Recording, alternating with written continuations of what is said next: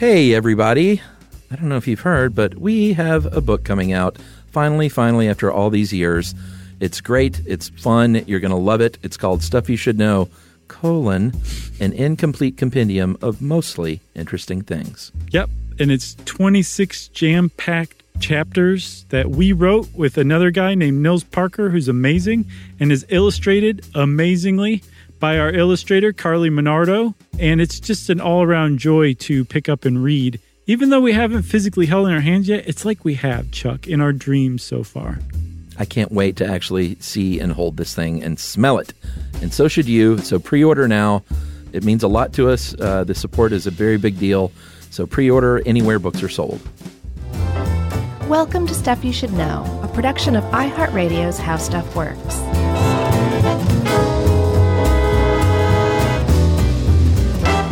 Hey, and welcome to the podcast. I'm Josh Clark, and there's Charles W. Chuck Bryan over there, and there's Jerry there, figuring out all the new contrivances of modern life. Yeah, I mean, we should tell people what's going on, I think. It's interesting, right? No.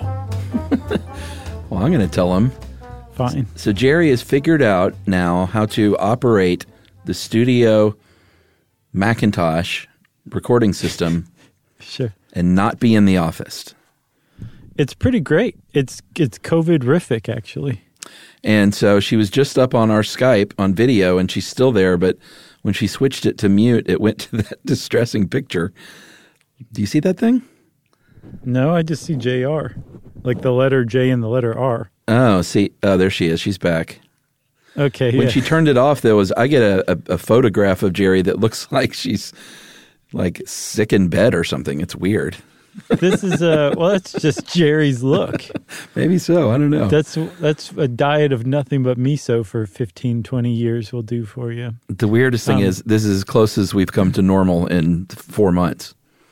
I know. Not only is it like normal, it's almost like a throwback. Remember when we had the studio where we would look out the window when she was there? Yeah?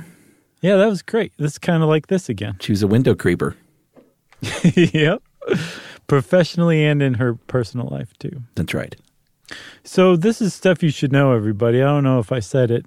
There are probably a few people who are confused and aren't anymore. But we haven't gotten started yet, so prepare to be confused again when we explain something. In particular, Chuck, miniature golf. I got to ask, are you a fan? This made me want to play again. Like, I grew up playing putt-putt. Sure. And have very fond memories of all the different colored golf balls. Yeah. And, all like the water trap that was really just a stagnant little puddle of concrete, Uh-huh. But putt-putt was wonderful and great. And there were arcades and birthday parties there that featured heavily with G.I. Joe action figures and stuff like that. The good kind, the 3 3/4 inch ones. Mm-hmm. And yeah, I am a fan, if not just nostalgically, in general, yes. And which style, and as you as a listener will see soon, there are a couple of different things, but did you grow up playing just sort of the bare bones putt-putt or the more miniature golf, clown's mouth, windmill, volcano? Well, Chuck, if you ask me if I had a rich childhood, I will always tell you, yes, sir. Yes, I did. And the reason why is because I grew up having putt-putt close by in Toledo, and we played that a lot. And then when my family would vacation in the summers on Catawba Island on Lake Erie, and this was like pre-cleaned up Lake Erie, there was a rundown little like mini golf with like clown's mouths and windmills and all that stuff right by the place where we used to stay, like walking distance. And so we'd play there a lot too. So I had the best of both worlds, a really great, just top-notch childhood. So I grew up playing putt-putt at Stone Mountain Park, which we went to a lot because it was near our church, and the youth group would go and do putt-putt nights and stuff. Mm-hmm. So that was a lot of fun. And I was sort of partial to those that were the real putt-putt where it requires a little bit of skill. Mm-hmm. But I am also a sucker for the beach town, volcano, waterfall, go-kart, bumper boat, arcade scene. Yep. Don't forget laser tag. I never really did laser tag. I think that came around a little after I was, in my prime years for this kind of thing. Gotcha. Yeah, it wasn't same here, but I was looking up now. They have laser tag at putt-putt places. But I still love those go-karts, man. When we go to Isle of Palms last year, I found a place nearby. I was like, we got to go. And everyone was kind of like, oh, I don't know. And the kids are sort of like, yeah, I guess I'll do it. And I was like, guys, we got to go. Right. Like, what is wrong with all of you? Who are you vacationing with, Chuck? Oh, man, it was so much fun. Is there a carbon monoxide leak at the house you rent? No, those go-karts, I could do that all day long. Yeah, for sure. And, of course, I got the guy, the teenager, squeaky voice teenager. And I said, hey, man, which one? which is the fast one? And he was like, number 8. Really? Oh, yeah. And sure enough, it was really fast. You just ran circles around everybody? I did, such that I even laid off on the gas a little bit just to catch up and let people, act like they could outrace me. What a sportsman. Yeah. My goodness. Well, we'll talk about go-karts one day more in depth, but today we're just going to focus on the miniature golf, okay? Yeah, this has a pretty interesting history, I think. Yeah, I had no idea how far back it went until we started researching this. And actually, it goes all the way back to the 19th century. And this is one of those rare things that's been around a while, but you can actually pinpoint like the first one. And the first miniature golf course in the world, as far as anybody knows, is at St. Andrews. It's the Ladies Putting Club of St. Andrews. And it was built in 1867 strictly for the women members of the Ladies Putting Club. Yeah, there's a couple of things at play here. Actually, really just one thing, which is not letting women do things. Yeah. Because there was a decree, basically, that women shall not take the club back past their shoulder. So the in 11th other words, commandment. Yeah, like a real golf swing, in other words, was, I guess, improper for a lady to do. The Victorian era was just so stupid when it came to social constraints. I'm trying to figure out why. Does that... I don't know. Patriarchy, I would guess. Well, I just wonder why a full golf swing, would it make their dress rate rise a little above the ankle? Or, I just wonder why. I think also women were expected to not overexert themselves physically, especially in public, too. So you could kind of construe that as overexertion. Well, and then there's this, which is from an 1890 book by Scottish Baron Lord Wellwood, talking about women and when they should golf and when they shouldn't golf. Mm-hmm. If they choose, I was going to do a Scottish accent, but I'm just not feeling it. If they choose to play at times when male golfers are feeding or resting, no one can object, but at other times, must we say it, they are in the way. It was kind of snarky to add even the must we say it. Like, do I even need to write this next sentence? It's so just drippingly obvious. But the upshot of this is that's why they created the Ladies Putting Club, is just to sort of get rid of them. Yeah, to get them out of the way of the men. But the joke was on the men because this putting green, this first miniature golf course in the world, is still around, and it's still considered one of the finest. It's actually nicknamed the Himalayas because it has all these kind of mountains and hills and hillocks all built into it. And they really kind of stand out, from what I understand, against like the Scottish seascape.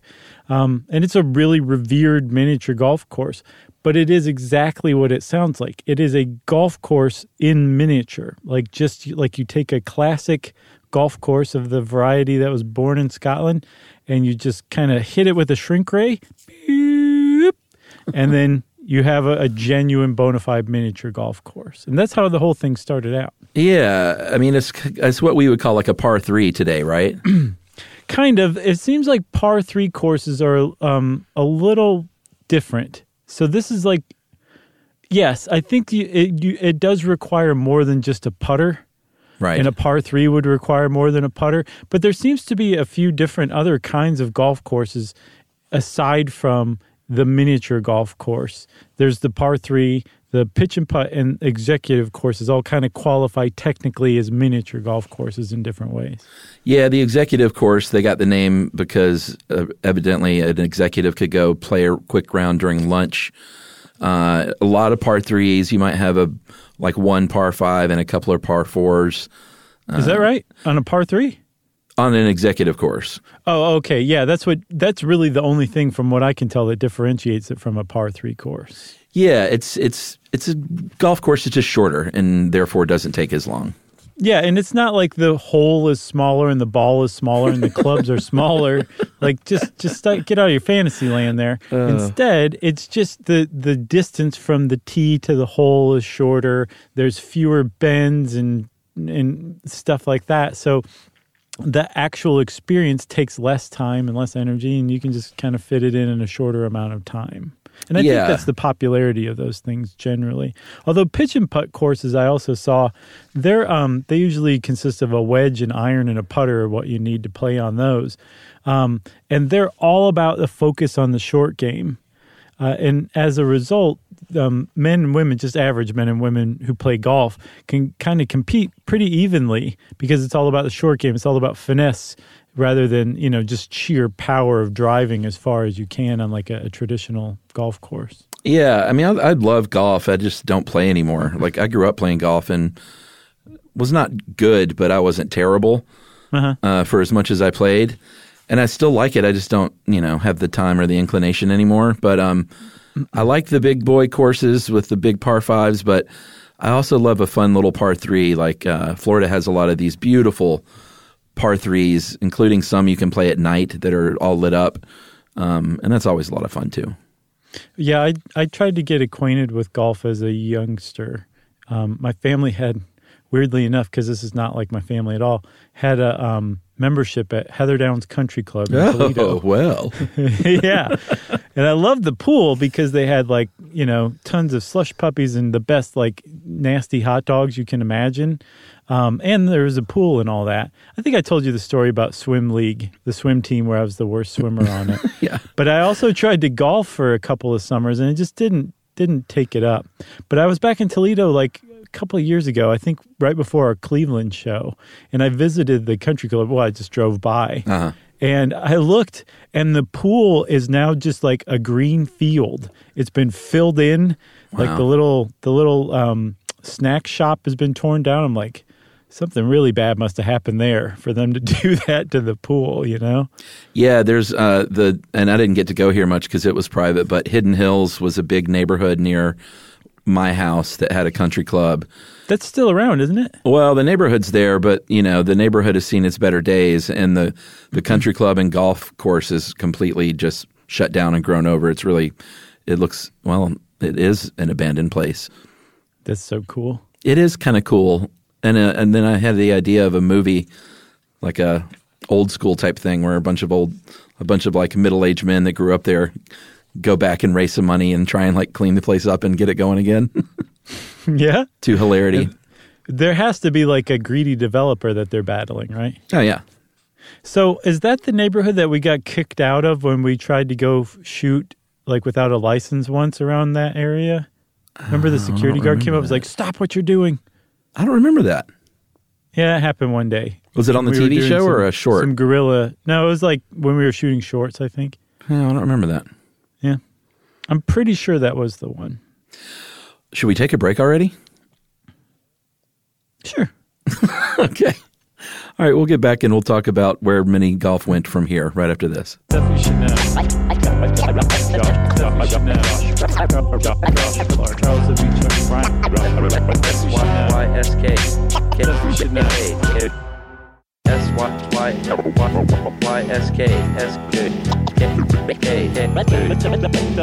you should know. All right, so we're back. Nothing we've talked about right now constitutes miniature golf in the mind of anybody who hears the words miniature golf, right? True. What comes to mind are things like putt-putt or goofy golf or windmills or clowns or Happy Gilmore or something like that, right? Yeah. So that all started, actually, that didn't quite start yet. I was really leading up to that, and then I realized we had to keep going with regular miniature golf one more time because it has to spread to America, and it did, and we can actually trace that too to the house of a guy named James Barber, who is an immigrant from England who was familiar with the course, the Ladies Putting Club at St. Andrews. And he was rich enough that he said, I want a miniature golf course built on my estate at Pinehurst, North Carolina. And he did. He had like an 18-hole miniature course built right there in his formal gardens, and it's just absolutely beautiful. It is nice, and this was the first one in the United States, and as it's called Thistledew, Thistledhu, and supposedly, as legend goes, when he first saw it, he said, "This'll do." I guess he was not blown away, maybe. I don't know. Sounds a little I'm underwhelmed. hoping he wasn't one of those spoiled brat, robber barons, and instead was like, this'll do quite nicely. Right. And they just left off the second part, Yeah, but it's called Thistledew, and they started hosting competitions a couple of years later. And I think this is the first time miniature golf was ever used, like those words were ever used to describe the Pinehurst Outlook. Was that the newspaper, I guess? Yeah, it's their one claim to fame. Oh. It's true, though. That's probably true. Yeah. But they were the one in a account of the competition. They coined the term miniature golf. Up to that point, a lot of people had called it Lilliputian golf. Sure. After the Little People in Gulliver's Travels. Yeah. And that name actually stuck for quite a while. So we've got James Barber, who hosted or built the first miniature golf course in America. But still, this thing is like directly connected to the Ladies Putting Club of St. Andrews. It's a golf course in miniature. We still haven't quite reached what we would consider miniature golf. And that wouldn't happen until 1926, which turned out to be a really big year for miniature golf in America. It was like there was something in the air, and a few different people kind of tapped into it around the same time, and it suddenly just took off like a rocket. Yeah, two of the guys were some entrepreneurs named Drake Delanoy, I guess. Great name. John Ledbetter, another good name. And it's okay. He sounds like he'll shoot you. Oh, Ledbetter? Yeah. Yeah, I could see that. They did a pretty cool thing, which is they opened up a course on top of a rooftop in the financial district in New York. And that kicked off a trend. There were, I think, about 100 of those on top of roofs. I guess this is before the big rooftop bar hotel scene. They had golf courses up there. Yeah, miniature golf courses.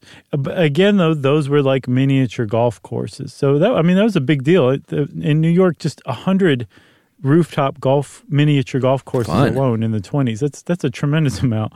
And I don't think there's a single one left, actually. There should be. There's so that kind of makes the whole, there's one on top of Pont City Market where the How Stuff Works office is.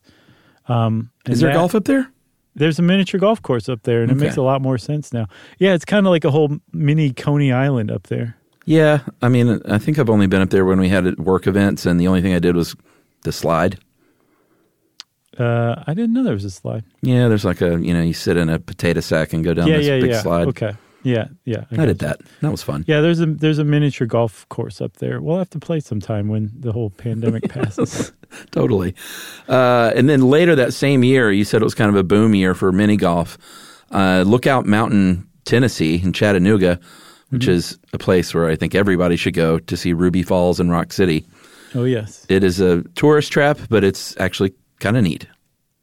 The greatest of the great tourist traps, and it still holds up, too. Yeah. Get a pecan log. Oh, my God. Those are so good. They are so good. That also supports my theory that candy was perfected in the 19th century. I'd never heard Remember that theory. nougat, honeycomb, sure, pecan logs. Was that? I didn't know pecan logs were from way back then, but I believe it. Yeah, for sure. They're definitely old timey. So these people, Garnett and Frida Carter, they built a resort called Fairyland Club, and it was part of that whole sort of interconnected scene there with Rock City and Ruby Falls, and they built a miniature golf course, and they said, you know what, if you like golf, maybe you should try mini golf because it doesn't take very long. It'll kind of scratch that itch if you're not able to play a real round. And that's sort of how they marketed it at first. And they were the first people, I think, to start adding the obstacles, right? They did, yeah. And they used, as they were building like the inn and the resort complex, they used some of the construction materials like drain pipes and, barrels and things like that, and built them as hazards. And then because they had this whole like fairy tale theme going up there, they also built Rock City. They were the ones who built Rock City, and that has like a cool little weird, but also very neat fairy tale theme kind of hidden throughout. They added that to their miniature golf course. So they had these stationary obstacles and hazards that they added, and then they also added this statuary of cute little, Mother Goose type stuff. And they actually called the whole thing Tom Thumb Golf. And Tom Thumb, from what I understand, is the earliest recorded English fairy tale character from back in 1621. And he was a little tiny guy, the size of his father's thumb, which is where he got his name. So it was a pretty appropriate name. They must have really been pretty pleased with themselves when they decided to call it Tom Thumb Golf, because it checked all the boxes. Yeah, and we should mention too, we keep saying Rock City, and if you're not from the Southeast, you might think it's just some redneck area with a bunch of rocks. It's actually a very sweet natural wonder. It's caves that you walk through. Caves, it's huge boulders being held up by much, much smaller boulders. Yeah, it's really neat. That way for probably tens of thousands of years that you walk under. There's there's little cave areas that you kind of duck into, and they have little fairy tale scenes with fluorescent I guess kind of day glow. Yeah, it's like glow in the dark. Weird gnomes in fairy tale scenes. That's the weird part. It's like if Carlsbad Caverns had, some corny fairy theme. Mm-hmm. And then Ruby Falls is really neat too. Yeah. It's a very cool natural attraction that they've done a good job of underground waterfall, making it easy to make your way to.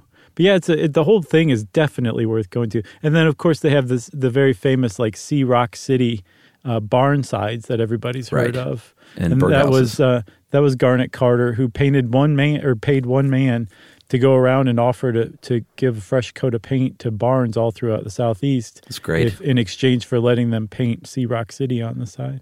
Yeah, it's if you've ever driven around the North Carolina, South Carolina area and south of the border, you know what I'm talking about? Mm-hmm. South of the Mason-Dixon line? No, south of the border is the name of this sort of highway tourist trap. That's I haven't heard of that. Yeah, it's the same deal. I want to say it's North Carolina, but it's basically like a glorified rest stop that has a Mexican theme, where you can go see a mariachi band and eat good food and buy cheap tchotchkes. The only mariachi band in all of North Carolina. But what made me think about it was that they have the same thing for hundreds of miles in any direction for south of the border and Rock City. They're very famous for these billboards that tell you oh, it's coming. You're getting closer. You're getting closer. Huh. That's really strange that I've never heard of that then. Yeah, south of the border. Check it out. Must not have been paying attention. So the Carters built this Tom Thumb golf course. And again, originally they just did this as kind of an amenity at their Fairyland Inn and Fairyland Club. But it was such a smash hit, and Garnet Carter was such a born businessman that they were I think there might be something to this. And either they saw it out or he sought them out. I'm not quite sure how it happened. But there was another guy who really factors bigly into this whole story. But he's very frequently overlooked, and his name is Thomas McCulloch Fairburn. Yeah. And he invented a really cheap and easy technique for creating artificial putting greens that could be used for miniature golf courses. Yeah, there was crushed cottonseed hulls, oil. You would dye it green, and they would come in these big rolls, and you just roll it over this foundation of sand, and boom, you've got an easy way basically to sort of franchise these things with these prefab kits that they had. And people loved it because it was, they called it midget golf for a little while. Not a term we would use today, but it's what they called it in the 1920s. Right. And this factors in to a lot of stuff we've been talking about with the 1920s lately. Just these weird fads that would pop up, and Tom Thumb golf was one of them. It was. And part of the reason that it got out from Lookout Mountain is because the Carters and Fairburn kind of joined forces and used his technique for making these greens very cheaply and used their kind of like touch of whimsy, packaged it together and started selling it, prepackaged sets or prefabricated sets that could be franchised out to anybody who wanted to start their own Tom Thumb golf course. And so they spread really, really quickly. And like you were saying, like the 20s, they were just looking for whatever craze could come along. Crossword puzzles, dance marathons, flagpole sitting. Well, apparently miniature golf was the king of them all as far as the 20s crazes went. Yeah, this is a pretty startling statistic. In August of 1930, the Commerce Department said that there were, and apparently this could be low by even as much as half, 25,000 mini golf courses in the U.S., half of which were built in that previous 6 or 8 months of the year. Yeah, that's a boom right there. Can you imagine, like, in 8 months, like 12 to 15,000 mini golf courses being built in the U.S.? Mm-hmm. That's crazy. I can just imagine Garnet and Frida Carter just rolling around on a bed of money in their suite at the Fairyland Inn. Yeah, and I mean, in a legit, like, job boosting market. Yeah, no, well, that's another thing too, right? I mean, like, there was like flagpole sitting didn't make the transition to the Depression, and dance marathons did, but they got kind of grim. Apparently, miniature golf, and I've seen both, but miniature golf seems to have made the transition from 20s craze to, you know, kind of national pastime that made sense in the Depression because you could take your whole family out to play miniature golf for pretty cheap. So that like was a nickel or something. That was a big attraction. And then also, if you were like a golf junkie, but all of a sudden you didn't have the money to afford greens fees any longer, at the very least, you could go play some miniature golf somewhere. So it kind of scratched that itch to a certain degree. So there was like a lot of popularity that even after the craze kind of crested and waned a little bit, it still carried on pretty thoroughly through the 1930s. And as a matter of fact, Chuck, for some people were like, that Tom Thumb golf, the official franchise Tom Thumb golf, it's a little rich for my blood. What else you got for me? Yeah, like why can't we just do this? Yeah, exactly. Local entrepreneurs were like, I got exactly the thing, buddy. You want to play half-priced miniature golf? Yeah. Come on in. Like, I've got a bunch of PVC pipe laying around. Yeah, so just basically whatever found objects you could find, you could come across what were called rinky-dink miniature golf courses that were basically knockoff Tom Thumb courses that used whatever found objects the person who built it had lying around. Yeah, New York had about 150 of them. Washington, D.C. had 30. One of those is still around, the East Potomac Park course. Yep. And, the whole family could get involved. And I think one of the keys then and now to mini golf being popular, and then putt-putt, which we'll see here in a minute, is that you don't even have to like golf at all. You can hate golf and still go do putt-putt and probably have a good time. Yeah. As long as you don't take it too seriously. Don't take it too seriously. No, just have fun. Please don't. Just relax. Don't be that guy. That's what it's for. You want to take a break and then talk putt-putt? Yes. Okay, let's do that, everybody. Stuff you should know.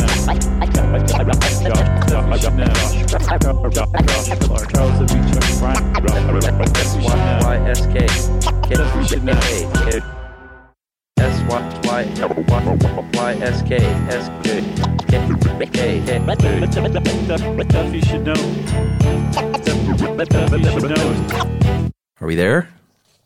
Who, me? Are we there? Are we at putt-putt? Oh, I thought you said, are you there? I'm like, yeah, I'm here. We are there, Chuck, because let me set the table here. You ready? Yes, I'm hungry. America got a little burned out on miniature golf, especially the Tom Thumb and rinky-dink varieties. And so a lot of it died out, but some remained, some hopped along. Some are still around today, actually. And by the 1950s, there was a guy who was playing at one of these courses in Fayetteville, North Carolina, which, remember, is the home of miniature golf in the United States. North Carolina is. Mm-hmm. And he happened to have just gotten a prescription from his doctor saying, you're about to have a nervous breakdown. I prescribe you a month's rest from work. And this guy, Don Clayton, said, can do. And he started playing miniature golf. But he wasn't quite satisfied with it. Yeah, I imagine if you were on the verge of a nervous breakdown, then Tom Thumb Golf is a nice salve for that kind of experience. Sure, if you're charmed by all the whimsical stuff. And you don't take it too seriously. Right. From what I understand, though, Don Clayton was like, this whimsy sucks. We need something better than this. And I think I'm just the person to build it. Yeah, so he had the idea to basically make miniature golf, but without all the garbage, no clown's mouths, no windmills, and have a little have a little skill involved. Like, you can go out there, and if you're like a good putter, you can actually compete and have a good time, and it's still for fun, but it's just not a silly kids game anymore. Yeah, like anybody who's been to an actual putt-putt course can tell you that there's a lot of obstacles, and it's interesting and fun, and there's some neat stuff, but it just does not have all of like the moving bells and whistles that you're going to see on like other kinds of miniature golf, like goofy golf. No, like the obstacles are usually just like some blocks in the way and stuff like that. Yeah, yeah. That you have or to hit like around or bank it around. Elevated rhombuses or things like that, or like a labyrinth, built into it. It's not like a clown's mouth or anything like that, which is kind of like the go-to description for goofy golf, isn't it, really? Yeah, and I think like the craziest thing you'll see on a putt-putt course is where those that are like 2 levels, and you can hit it into 3 different holes at the top. Mm-hmm. And you're like, you kind of take a little bit of a gamble as to where it's going to come out on the bottom. Sure. It'll either come out close to the hole, so you can get that par 2, and I think they're all par 2s on a real putt-putt course. Right. Or it'll spit you out way far away, but you still have a chance to hit that long putt for the 2. Sure. There's always a chance for you, a second chance at putt-putt. I think that was the motto. So, so this was Don Clayton's vision. He was like, I want to make this a little less goofy. I want to make it a little more interesting and skillful. Less goofy, more golfy. Yeah, Chuck. Man, he just sat up from his grave going, I wish I'd thought of that. Is he dead? But, yeah, he died in 1996. Yeah, okay. But he had a good run. I mean, this is 1954 when he was a 28-year-old man that he decided to try this. So he went to his dad and said, hey, I've got this idea. Rather than basically, as a New York Times obituary put it, rather than basically making a human-sized pinball machine for golf, we're going to make this a little more interesting. How about we cobble together $5,200 and we're going to build our own little miniature golf course? And he did, in like a shaded little lot. And with that $5,200, they opened for business. And within 29 days, he and his father had made 100% of their investment back. And Don Clayton said, I think there might be something to this whole thing. Yeah, so he was initially going to call it. He went to the bank to open a business account, and he had to fill out the paperwork, and he was going to call it the Shady Vale Golf Course. But yeah, this is hilarious. As the story goes, he didn't know how to spell Vale. I guess if it was V-A-I-L or V-A-L-E.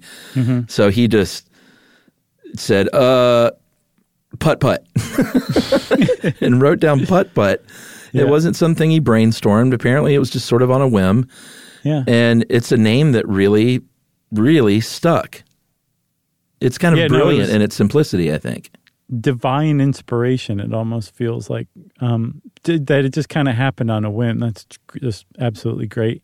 But he started to kind of build the whole thing into like this enormous industry pretty quickly, because he was right. I did the math. If they made their $5,200 back in 29 days, that means that over that month they had 20,800 paying customers. Well, it was a quarter a game? They had 25 cents a game, yeah. Man, that's a lot of people. And so when they really got together and started putt-putt, like he was right. He was on to something, and it started to take off pretty quickly. And apparently at its peak, when you and I were going to putt-putt, Yes. They had something like 256 courses throughout the world, mostly in the U.S. and Canada, but also in Australia and South Africa and New Zealand. And it was definitely a thing. Like you said, all of the holes were par twos, right? Yeah, and this was just, to be clear, 256 doesn't sound like a lot compared to the 50,000 that they had in the 1930s, but this was his own putt-putt golf and games franchise. Right. There was plenty of more putt-putt going on in the United States than that. Right. You know what I mean? Yeah, like knockoff putt-putt, right? Yeah, like the one at Stone Mountain Park wasn't a putt-putt golf and games. It was just putt-putt, but it was great. It's called tap-tap. They also had trail skate across from the putt-putt, which was a roller skating trail through the woods. What? Yeah, it was like this 2-mile paved, just basically like a big paved sidewalk through the woods, and they rented roller skates, and you would just skate through the woods. It was really cool. Man, that's awesome. Country folk just have some of the best ideas for businesses. You know what I mean? I didn't think of us as country folk, but I guess it kind of was. Roller skating through the woods is country. I guess it is. That's like Dolly Parton level country. So, yeah, they're all par twos, and it is tough. It's challenging. Apparently, in the 65-year history of putt-putt, there have only been 3 perfect games where you walk away with a score of 18, which is that's really tough to do. I mean, like, of the millions and millions of games of putt-putt that people have played, only 3 people have ever gotten a perfect game, which kind of shows you how like deceptively hard a putt-putt course is, Like each one of those courses is made of I think they have something like 108 trademarked holes. Right. Or like lanes, I think is what they're called in miniature golf. So where you can just kind of take them and reconfigure them into different configurations, but they have 108 total, and I guess each one of them is very, very difficult. I don't ever remember getting a perfect game or even imagining that I was going to get a perfect game. No, I mean, you get 2 or 3 holes in one, and that's a good day. For sure. So 18, there's actually a short, I think 7.5-minute Grantland documentary on the most recent perfect putt-putt game by a guy named Rick Baird, who had his perfect game in 2011. Can you imagine the tension on hole 18? They capture it really well in this documentary. It's really well done. They've got like a cartoon version of him putting, and he's got like cartoon sweat just running down his face. Oh man, really great. He's so nervous. But yeah, it was very nervous, and he did it. And he's actually a miniature golf pro in his spare time, which we'll talk about later. But so he's from Charlotte. Don Clayton was from Fayetteville, and then Joseph Barber was from Pinehurst. So it seems pretty clear that North Carolina is the ancestral home of miniature golf, or at least the spiritual home of miniature golf in the world, frankly. I'm just going to say it in the world. Yeah, and if you're looking for the creators of the kind of mechanized courses, you can go to 1955 in Scranton, PA with Ralph and Al Loma. Previous to this, you had the putt-putt, which just had the sort of regular obstacles. You had the Tom Thumb, which had kind of more outrageous whimsy, but still things weren't moving. And these are the guys that brought in these rotating windmill blades or ramps that move back and forth, and they really kind of kicked that to the next level. And they went into business big time. They started mass producing these things, like the actual components, and sold a ton of them all over the world. Yeah, I think like 5,000 courses. Yeah. Which is pretty impressive. They're the ones who came up with what we think of now as like miniature golf and goofy golf with the moving stuff. Not a fan. The clown mouth. Don't forget the clown mouth that opens and closes, or like you say, a windmill. So it's kind of interesting that Don Clayton brought miniature golf back to its roots of being a lot more like regular golf. And then very shortly after that, branched off the Lomas, who brought it back to that Tom Thumb roots. So that whole thing, the evolution of miniature golf happened twice in just the same way. Isn't that interesting? Yeah, and it also came back full circle in the 90s with a return to sort of that original miniature golf, because real golfers, people like Jack Nicklaus, started to get involved. I'm sure there were dollar signs, in his eyes. Sure. But he also probably loved it. I don't want to be cynical, but I'm sure he made some money. But they have competitions. There are actual prize purses. There is a U.S. Pro Mini Golf Association. They have their own little U.S. Open. I don't think they call it the Little U.S. Open. They should, though. They totally should. There's the World Mini Golf Sports Federation in Germany, and they sort of are the body that standardizes the obstacles and stuff like that on, I guess, what you can have and what you can't have.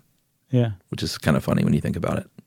It is, but it's a pretty interesting list. You're like, oh, that'd be tough. Oh, that's hard. The sloped circle with a V obstacle. Yeah, that's just plain difficult. And I think they should call it the Teeny Weeny U.S. Open. Welcome back to the Teeny Weeny U.S. Open. I was looking at the U.S. Pro Mini Golf Association's website, and there was a Tennessee State Open. And man, the picture that they have of that course, it looks serious, dude. Yeah. So like if you go to putt-putt and you always were like, I love this. This is so challenging. I can score like a 16 I guess not a 16. I just don't play the last two holes when I'm on a streak. Like a 20 or a 22 or something like that. Whoa. You might actually have fun being a miniature golf pro. And there are some serious courses out there for you to play that are a couple of notches above your average putt-putt course. I'd like to play one of those. Would you? I don't know if I would have fun. I'd make a run. My club. Should we talk about some of these famous courses? Yeah. So from what I can tell, the United States is the home of miniature golf. It's the capital of miniature golf. I don't believe there's any country. Like I was looking, I was like, maybe Thailand is like even more into it than the United States. Right. I don't think so. I think the United States is the place that has the most miniature golf courses and has probably the most paying customers for miniature golf courses. I could see Japan. I could too, but I didn't see anything like that. Yeah, I didn't see anything like it. So the United States is the home of miniature golf, and the world capital of miniature golf then is Myrtle Beach, South Carolina. Which is ironic that it's not North Carolina, but it's not everybody. I'm sorry.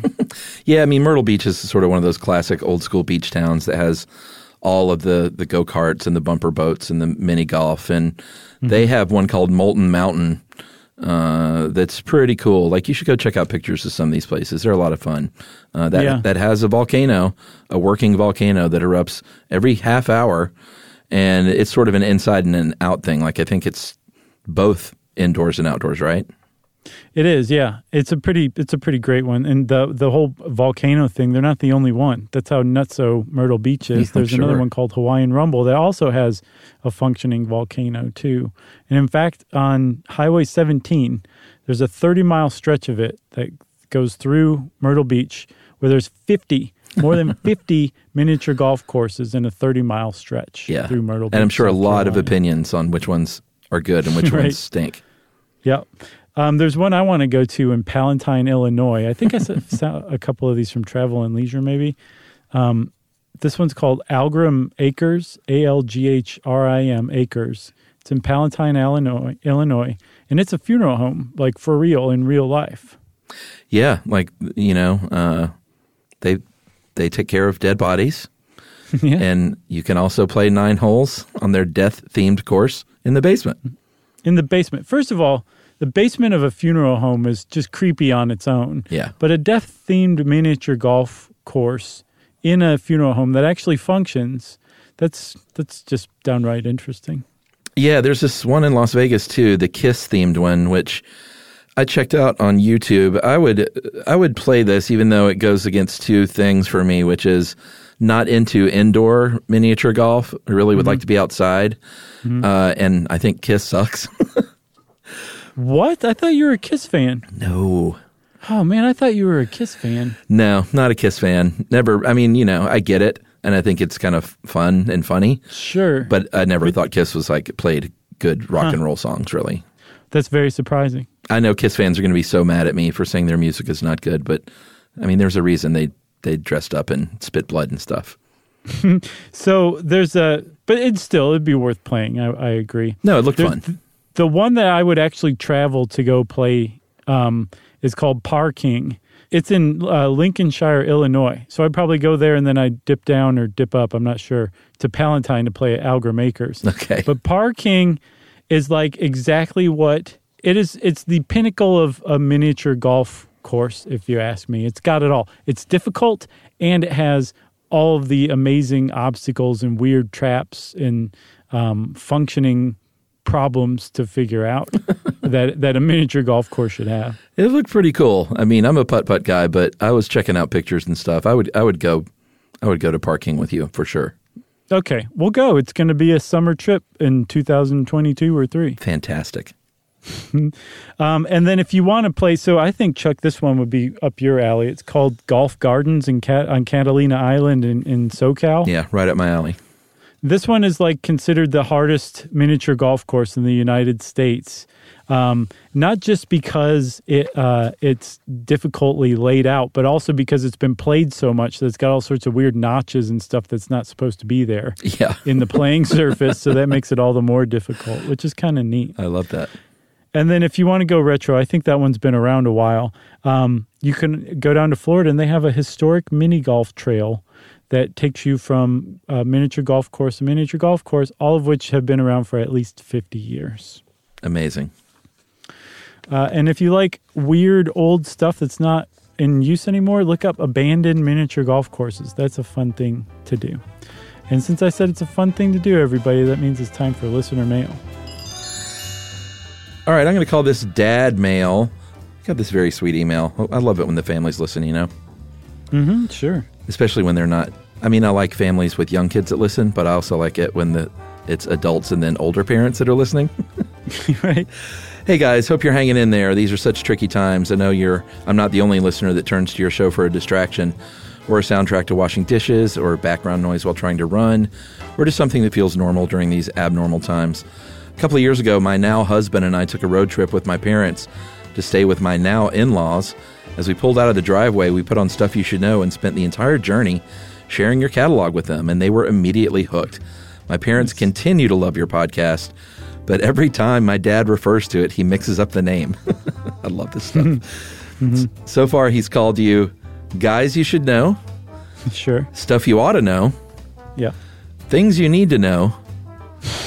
And Stuff Guys. Stuff Guys that's a good nickname. Lately, he's just been referring to you as the Guys Podcast, which is close enough for me. Eventually, we're just going to get to the. Yeah.